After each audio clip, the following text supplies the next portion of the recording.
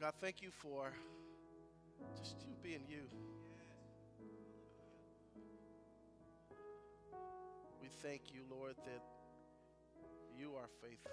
We thank you that you are always present. We thank you that you never give up on us. We thank you that you are consistent, Lord, that you are persistent, that when we run, Lord, you don't leave us. You never stray away, God, that you never sleep nor slumber. We thank you that you are a good God, not by man's definitions, but you are God, so you are naturally good. We thank you, Lord, that you love us unconditionally. We thank you, Lord, that you are a keeper. We thank you, Lord, that grace and mercy covers us.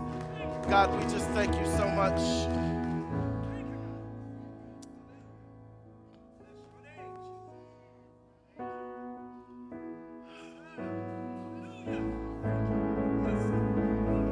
Thank you, Lord.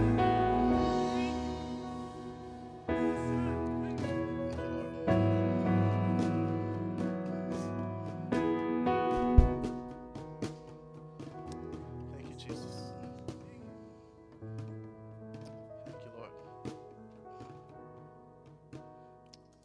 And God, we thank you for gathering us here in your house, this auditorium slash gymnasium, Lord, that we have converted into a temple of praise. And thank you, Lord, for already speaking to us through song. And my prayer, God, is that you will continue to speak. Speak through not Jamel's words, but through your written word.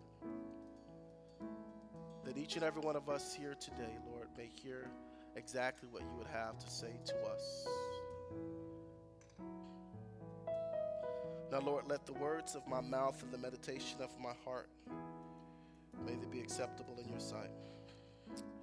Oh, Lord, you are our strength and our Redeemer. We love and thank you. And it's in your name we do say, amen. Amen. Come on, let's give the Lord a clap of praise. Man, well, good morning to each and every one of you. And as Matt mentioned, we start a new series today entitled Past the Love, which was so cleverly named after the period that we just finished, where we gather and kind of clash upon one another just to spread and show some love. And so it's a friend of mine who comes and visits frequently. He says it, and he's my friend, so I could mock him. You can't, but he's Korean, and he says, "I love the time where you pass the love. It's so great. It's so awkward, but it's like the best thing that you guys do. You can't do that. I can because he's my friend, and I do it in his face. But he says what defines one church is that moment there where we kind of clash. We run into one another to express God's love, and so we decided that this was time for us to spend a little time talking about who we are as one church. Who we are. We're in a good season. I was telling a friend yesterday that we've turned a bit of a corner, that we launched, and launches beginnings are great, right?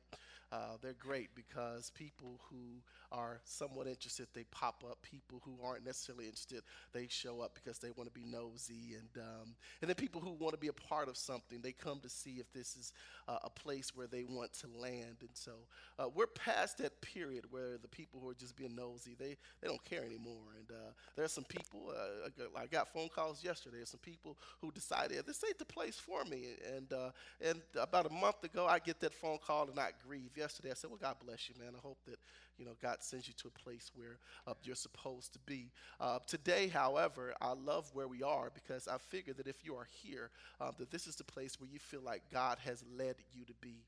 And so what we're going to do for the next 6 weeks, we're going to talk about what does it mean to be one church. And so as Matt mentioned just a moment ago, there one or two things will take place. You'll hear for the next 6 weeks the values, and I pray that you'll show up every week for this, that you'll hear these values and you'll say, yeah, that's cool, but yeah, that ain't kind of what I'm hoping to live. Or you'll hear it and you'll be even more sold, even more bought in to the vision and the mission of what it is that we're doing, which I heard you guys shouting, the vision and the mission, those are important. And so for any plan, in order for the plan to really put feet together or put feet on it, what you have to do is you have to have some principles or some guardrails, something to help you to live it out. And so our vision is to transform our community as we become more like Jesus.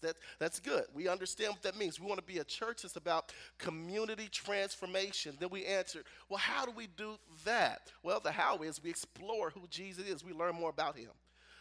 We experience God through worship, not just worship here on Sunday mornings, but worship as a lifestyle. You got to take worship with you to work, to school, in your communities. And also we experience God through life together in community. We've got to love on each other. Like there's got to be fellowship amongst the saints. And then lastly, we engage the community around us. The church has to be a church without walls. We can't be limited to whether it's here, whether it's the Avenue Room, whether it's 1212. We cannot be relegated to the four walls. We have to be those who are willing to take the gospel to the streets. But then you always got to ask a second question. Well, then how do you do that? And the way that we do that is through our values. And we have 6 of them. And today we're going to talk about authenticity. Say authenticity. I just like to make y'all talk.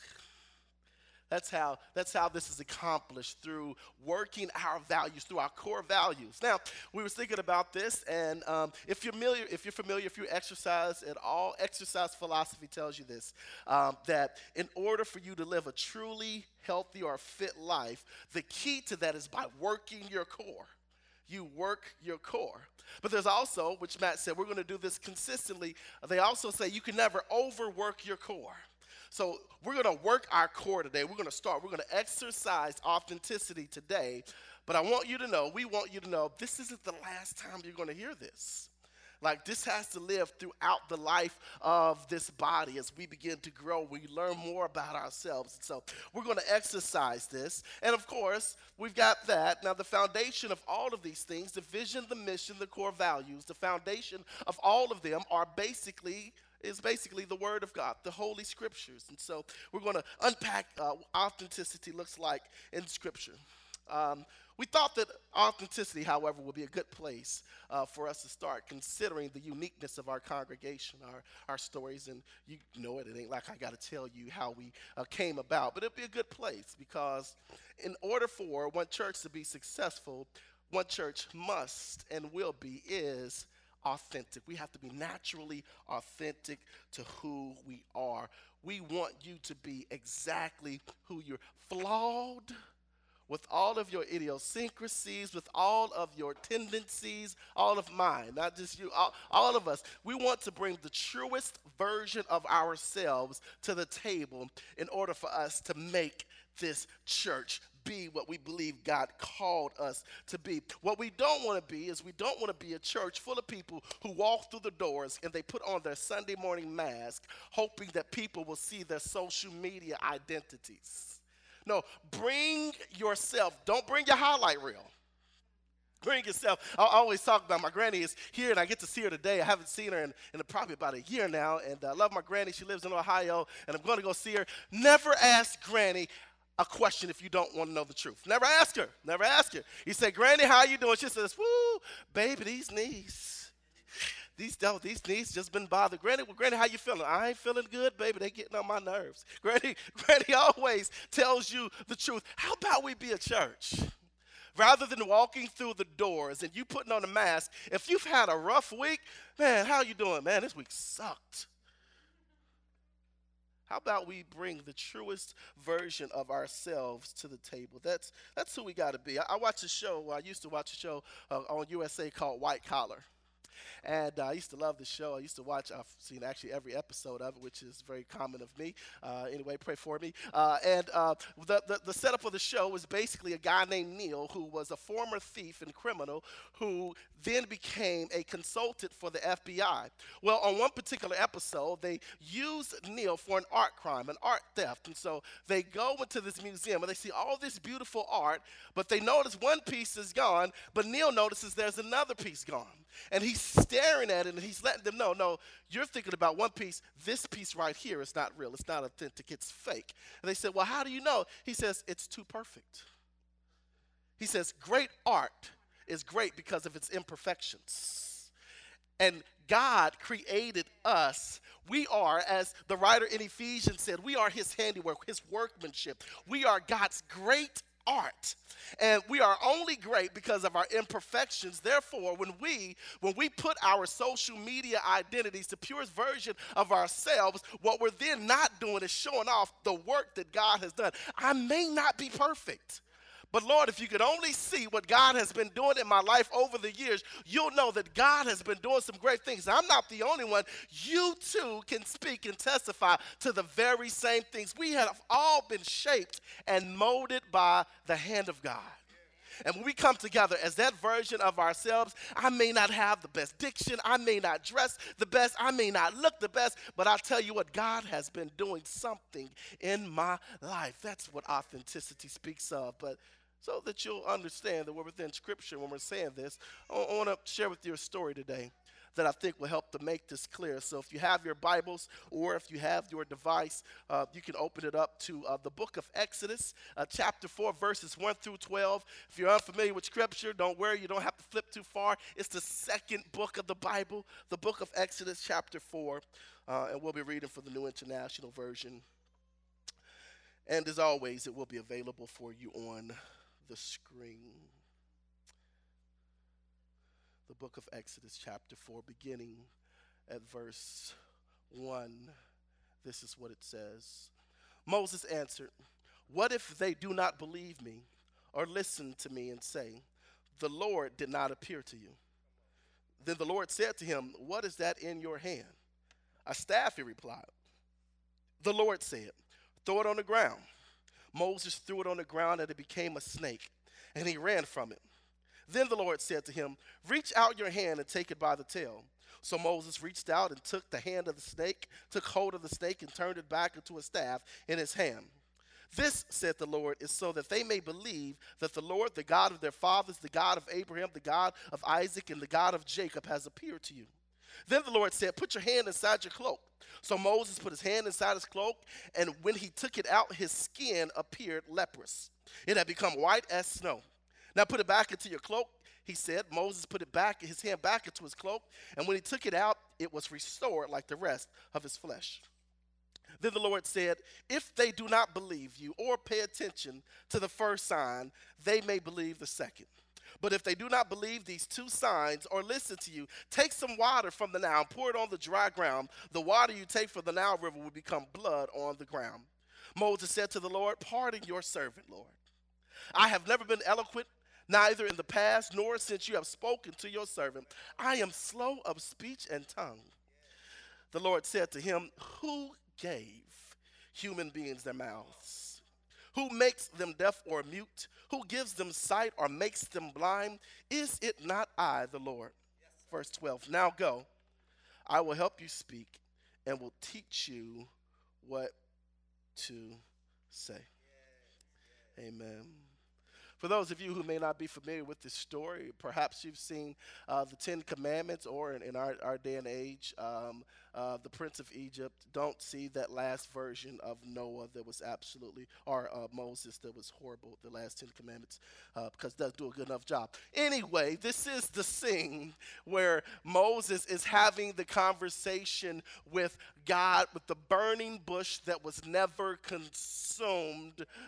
And he's there speaking to God out of the bush. And so this conversation, this discourse between God and Moses is taking place. I really love this because I love what God says as he starts out the conversation. He says, "I have seen the misery of the people in Egypt, and I have heard them crying out with them, and I am deeply concerned."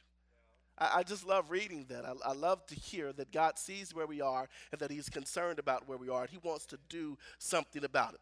He then tells Moses that I need you to go back to Egypt and I need you to speak to the most powerful king on the planet at that time. And I need you to go walk up to Pharaoh and tell him, hey, let my people go. That's what I need you to do. I need you to go speak. And then this then starts this lengthy conversation between Moses and God, where Moses essentially is trying to prove to God that he is not worthy or able enough to go back to speak to Pharaoh, and not even the Israelites, his own people himself, that he's not good enough. Keep in mind that this guy that we're talking about who says that he is not able to do this, he, not all that long ago, he lived there in the palace. He was amongst royalty. Keep in mind that he then discovered his people and he learned more about them. And so it's almost like this lie that he's telling himself, because he's afraid, he's threatened or fearful about this call that's on his life. And so he then tries to convince God, maybe even himself,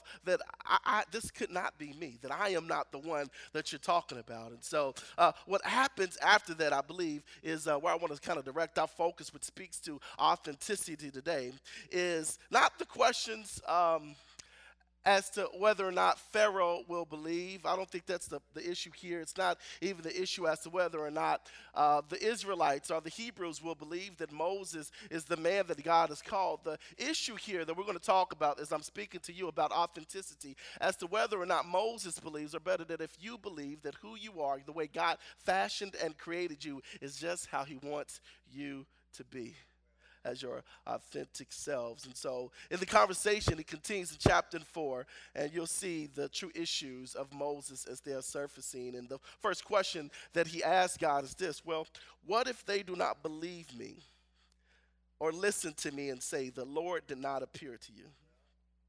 Now, what I really believe that Moses is saying behind this conversation is this. Thank you. What I really believe, I'm fat, so I sweat. That he's really saying is not so much that how will they believe, but God, will they believe me? Not will they believe that you sent me, but God, will they believe me? I believe Moses' issue was how he thought that the people was going to look at him. Not what they thought about the God who was sending him, or about Pharaoh, or about the Hebrews themselves. Moses' issue was himself. So I thought about this, and I thought about the story of Moses. Here it is, this man who was raised up as an Egyptian in Pharaoh's house, who then discovers that he doesn't belong there. And then upon embracing his natural heritage, he then engages in relationship with the people in which he was where he was born to. And when he connects with them, he even discovers that he doesn't belong or fit in around them. What a crazy story, right? Well, have you ever felt like you don't belong, like you don't fit in? Like in groups of people, in your family, around your co-workers, your classmates. Have you ever felt like the oddball? Anybody in here? Yeah. What happens? We know you're weird, Sean. It's okay. You ever felt like no matter where you go, no matter where you are, you just feel out of place? Being different is different. It's challenging, right? Because there's no answer to it, because you're having conversations with people, and when you don't believe the way that they believe or think the way that they think, it's almost offensive to people if you don't agree with them. So then what happens? Y'all doubled me up. All right. I must be sweating real bad. I'm going to wipe so for y'all. There, one more time. There we go. All right. It's difficult when you find yourself in an environment all the time where when you listen to people speak, or when they listen to you speak, you almost disagree, or you see things differently. And what happens normally in settings like that is the person who is different is oftentimes deemed as the enemy. Because we disagree, because we are not the same, because we don't have the same worldview. Well, cool, we must be against each other. That is the culture that media has created, right? That it always it has to be this versus that. That it can never be this. You can never disagree but still be together. You always have to be divided. Difference means divided is what our world has taught us. So it's always liberal versus conservative. It's always Democrat versus Republican. It's always straight versus gay, Christian versus atheist, this versus that. It's always some plan to keep us divided because we are different. But the reality is that God created us different. Every single one of us, there is not a single fingerprint on the planet that's exactly the same. We are different. There are over 100,000 species of a beetle. God is creative and he has created us different. Therefore, in order for us to truly exist in the form and shape in which God has created us, we must naturally walk into the person that we are if we want to truly glorify God with our lives. God did not create us to be Christian clones. Christians don't have a language. We don't have a walk. We don't have a dress. Nothing should be the same. We should all be able to gather in an environment where if I don't look like, think like, talk like, act like, vote like you, I am me, you are you, and we are God's body. We have to be authentically who we are. So Moses has this issue with himself because he doesn't fit in. And God says, I know you fit like a round peg in a square hole, but I still need you to go back. I still need you to do exactly what I say. We are happening upon the NBA Finals, right? And this is about the only time that I watch the NBA basketball. I remember last year, though, around this same time, the conversation about the Cleveland Cavaliers was happening, and they acquired Kevin Love, forward Kevin Love last year, and Kevin Love got to the Cavaliers, and he just noticed that he was different. And he told LeBron James, the captain of the team, he says, I just feel like I don't fit in. And LeBron told him, listen, in order for us to be successful, you fitting in isn't the issue. Fit out if that's what you got to do. But bring what you've got to bring to the table. You be you, and that's exactly what the team wants to use. You've got to be you because that's exactly who God wants to use. What I love about Moses is this. I love the fact that Moses is completely aware of how flawed he is. That is a natural part of his story. And he brings all of his flaws to the table as this rejected now shepherd separated from the people. And here comes God calling this rejected murderer. This rejected murderer, and ask him, I need you to go do what I'm calling you to do. God calls a murderer who has been rejected by the family in which he grew up with, the people that he is derived from. God says, all of your sin, all of your rejection, everything that is a part of your story, I'm calling all of it to the table. Now I need you to do my will. Man, I believe that's the same thing for some of us here. Because some of us think that our past is not even about the fact that we don't fit in or that we think differently. God is calling some of us in spite of your past. Whatever your story may be, whatever your trials may be, whatever your storms, wherever you come from, God says, listen, I know who you are. I know the deepest parts of you. I know the depths of your soul. And since I know that, I'm still calling you. Because I still want to use you with all of your brokenness, with all of your idiosyncrasies, with all of those things that people said that I could not use. I want all of that, and I want to use that for you to become a part of my story. And so Moses doesn't understand, as we often don't understand, and he asks the question, well, God, how can this be? How can you use me? This is what he's asking God. How can you use me? And so God asked him this simple question. I love this question. He asked Moses, this broken, murderous shepherd in the wilderness. He asked Moses this, well, what's that in your hand? Moses says, a staff. God says, take what you have in your hand and throw it down. Moses threw it down, and the staff turned into a snake, and he ran away from it. And God says, come on back here. Now I want you to take that thing that you fear, and I want you to reach down. I want you to grab it by its tail. And the snake turned back into a staff. Moses says, how are you going to use me? God says, what's in your hand? I'm going to take an instrument of your brokenness, Because when he was rejected, when he was left for dead, when he was told to leave or run away from Egypt, he became a shepherd. That staff was a sign of his rejection, of his past story, of the life that he settled into away from God. God says, listen, I'm going to take that symbol of your brokenness, that symbol of your story, and I'm going to use what's in your hand to become a part of the greater story of you. Here's what I'm saying for you. Maybe that don't connect for you. Here's what I'm saying. There's some parts of your story. There's parts of your past, things that happened inside of your life. And because you were rejected, you were broken by family members, you were left alone, people turned their backs on you. But what happened for so many of us, the person that we are today, was because of the story that we had to endure out of that brokenness. Now, all of a sudden, you're much smarter. All of a sudden, you make wiser decisions. You're better with money. You learn how to walk well with your heart. You learn how to love people better. God says, I took you through all of that. Now, I want you to use what I shaped and created inside of you for my glory. What's in your hand?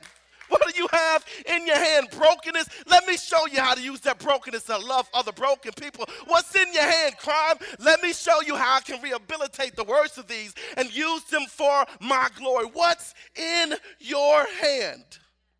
This is classic Yahweh. Classic Yahweh. Moses has been in the wilderness essentially refining his skills because God used him as a shepherd. Used him as a shepherd so that he could then turn around and learn to lead his people. Shepherd these sheep so that I can then turn around and use that same skill set you've developed in the wilderness to lead your people out of their wilderness. Classic God, classic God. But God wasn't through there. He says to staff, throw it down.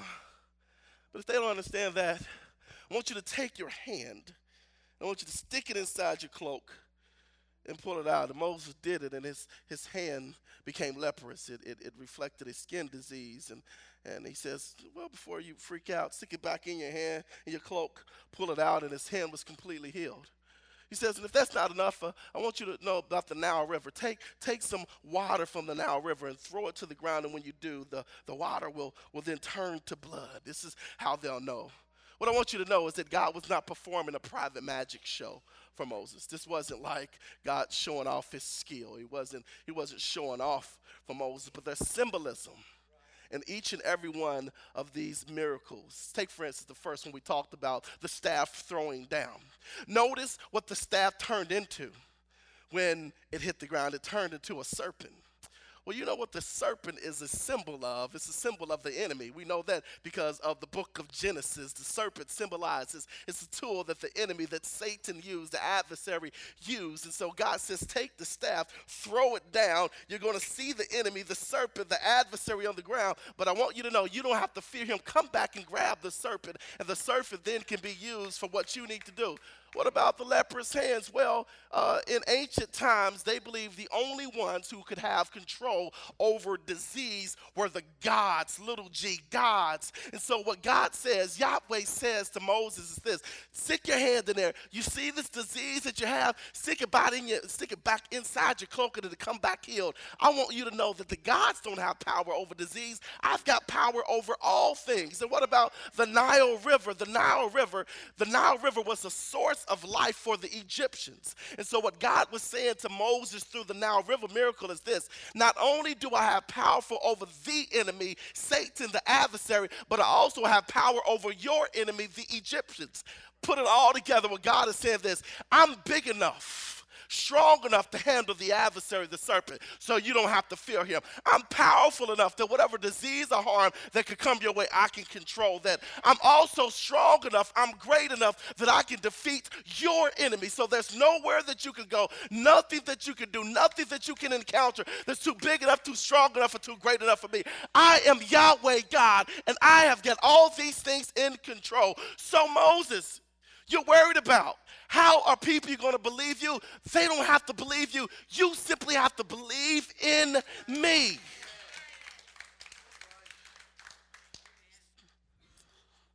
So Moses has two arguments. The first one here was about his qualifications, whether or not he was worthy of this assignment.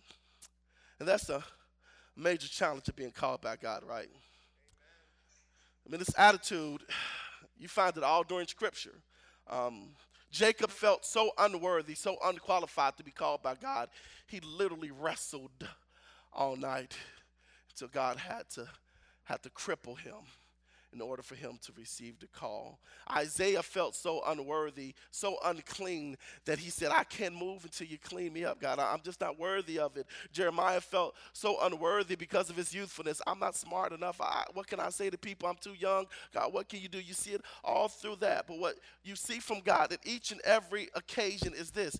It doesn't matter about your story. The most important thing is my call. Whoever you are, God says, I want to use that. I know that part of who you are. Now let me use that for my story. God wants to use you, flaws and all.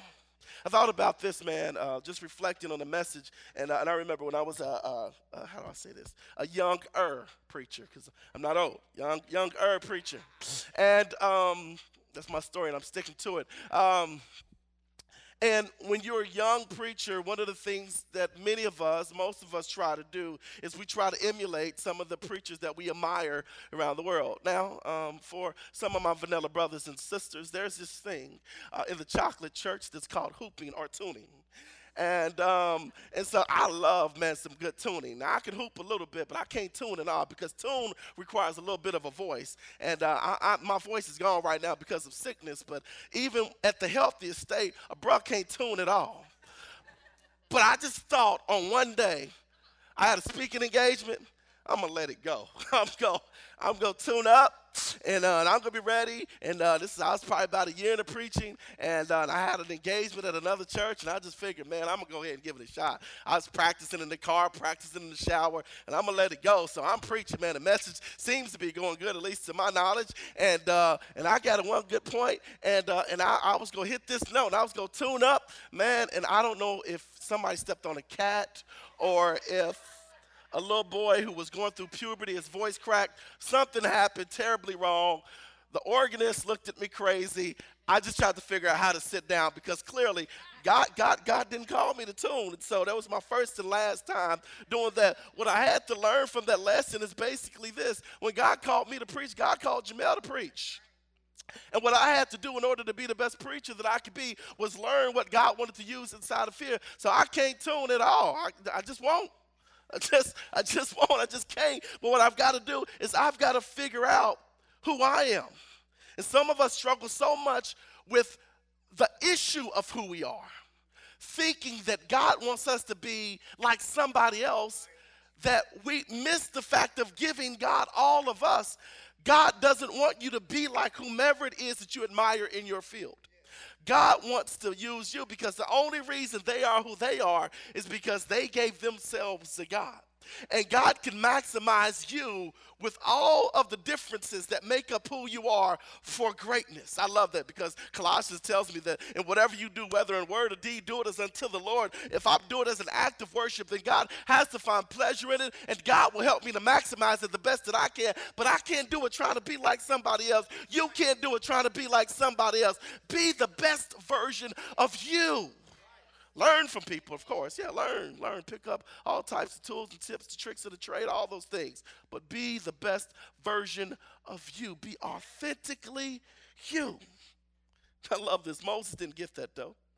So in verse 10, Moses said to the Lord, pardon your servant. I love this. One of my favorite comedies is Talladega Nights, the Ballad of Ricky Bobby. And after one of his races, he stands before the guy, and he says something rude, and he says, and with all due respect. And the guy says, well, you can't say mean stuff and just layer it with all due respect and think you can get away from it. He says, well, yes, you can. And I kind of feel like this is what Moses is doing. After God says, this is all the things that I can do, Moses almost says, well, God, I know you're great. No, but with all due respect, God, with all due, pardon me, Lord, your servant.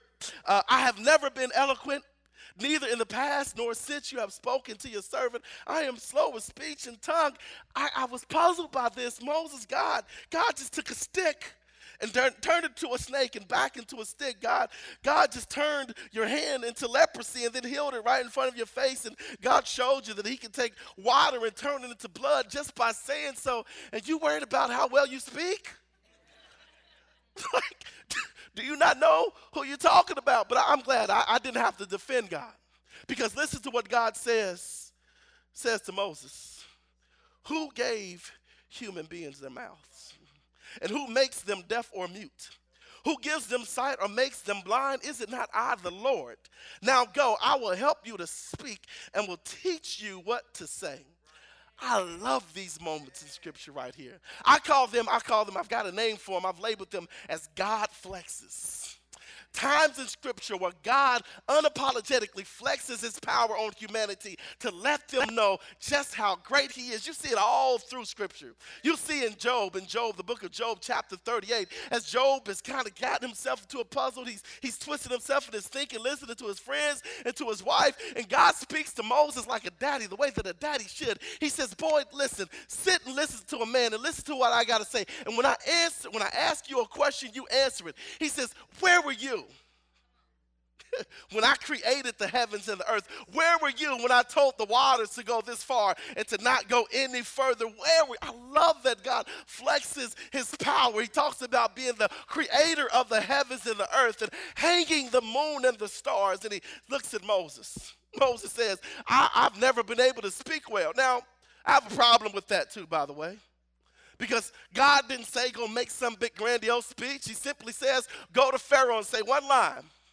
Let my people go. 4 words. And go to the people of Israel and say this. The great I am sent me. 5 words. He didn't say go make these great speeches, but simply let them know who sent you. But the problem that humanity often runs into is rather than focusing on the sender, the creator, the source, we get caught up in the resource. And so we think that our jobs create us. We think that our bank accounts create us. We think that our personality or our education or our lack thereof, whatever it may be, that those are the things, the tools that we are equipped with when we go forward. What God says is this: don't worry about what you're lacking, worry about what you're packing, which is essentially this: worry about me, that I am the one who is with you. You worried about speech? Well, for talking, I gave men their mouths. You want to talk about sight? I gave people the ability to see or to not have sight. Oh, you worried about talking. You worried about all these things. All those things came from me. I gave those things to you. So God makes it clear then that whoever you are, wherever you're from, whatever you lack, whatever you have, whatever is in your story, it is all wrapped up in who I am and not inside of you. So, Melly Mel, what does that mean for One Church and authenticity? I'm glad you asked. I'll give you this last principle, and I'm going to take my seat. It is simply this. In order for us to fully embrace and to walk in this call here, in order for you to be a part of this story that we are shaping and forming, that we're beginning here, there's only one requirement. Whoever you are, wherever you're from, whatever you have, whatever you lack, whatever you know, whatever you don't know, whoever you are is exactly what we want at the table. Whether you can sing or can't, whether you can work an instrument or not, whether you are skilled in certain areas or not, none of those things are important. What's important is that you're a child of God. And the last time I checked, all of humanity were children of God. We simply want you just as you are, authentically you, however you are, ghetto, bougie, whatever it may be, let it all be whoever you are. Bring it all to the table. We've been watching you. We've been watching you. We travel, Matt and I, and people ask, the first thing they ask about is like, how is worship? We say, worship is weird. They say, why is it weird? I said, people don't know whether to stand or to clap or to not. They don't know if they can sing or dance. They don't know what to do. They say, what do you tell them? We don't tell them anything. Figure it out yourself. If you like to sing, sing. If you like to clap, clap. If you like to stand, stand. If you like to sit and be solemn, sit and be silent. solemn. If you like to sing with the praise team, do. If you want to walk and shout, walk and shout. If you want to be there in your corner, be quiet, be quiet. If you're an introvert, be an introvert. Extrovert, be an extrovert. Whoever you are, be exactly who you are. That's what One Church is. We are not trying to create a church where we all are the same. One Church cannot be monolithic of the same kind. We must be different, authentically who you are. And if the person next to you is different, then we are accomplishing exactly what God called us to accomplish.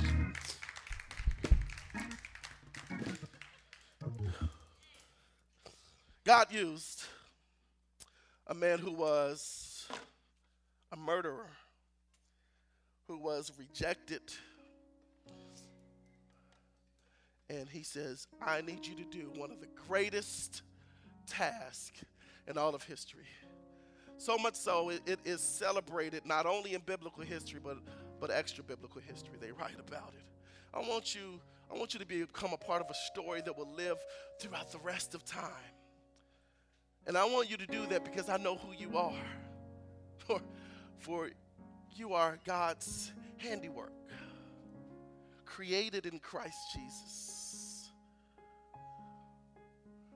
for the work in which he called you to.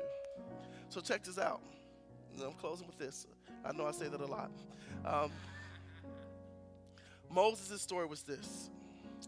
He was rejected, felt unworthy and unappreciated. And God uses him to go back to lead these people who were in Egypt, who were rejected, underappreciated, and felt like there was no hope. Moses' story that made him the great leader was fashioned in the wilderness. And he didn't know what God was doing with him in the wilderness. And as broken as he felt, God was using that to create the leader that he is. I believe that for each and every one of us that is here today, your story is a part of what God wants to use so that you can go back and get the people of Israel God's called you to. There are people who have similar stories. There are people who have similar backgrounds. There are people who feel, look like, just like you, whatever your story may be. And they need to know that God chooses them as well. And who better to go back and tell broken Hebrews about a good God than a broken Hebrew? And who better to tell somebody like you about a God who can do all things than you? Be authentically you. Don't walk through these doors and thinking that we have some expectation of you being like us. If you know, Matt and I, we are different as different is. And not just even ethnically, like we're different in a whole lot of other ways. You got to be like us. Be you. So if you're here today and you've been pondering as to whether or not this is the place for you, let's step number one in your understanding. Authenticity. I don't think that's difficult. So let me pray for us. The worship team is going to lead us again. I'm going to ask that you stand now. And if today you feel like I want to be a part of that, we're going to close out. Matt's going to close us out. But if you want to see either Matt, myself, or Angel, and you say, okay, yeah, I want to be a part of that church, we'd love to receive you. Or you can fill out one of the communication cards and make sure that he gets to one of us. Thank you. I pray for you. You pray for me. And watch God change things.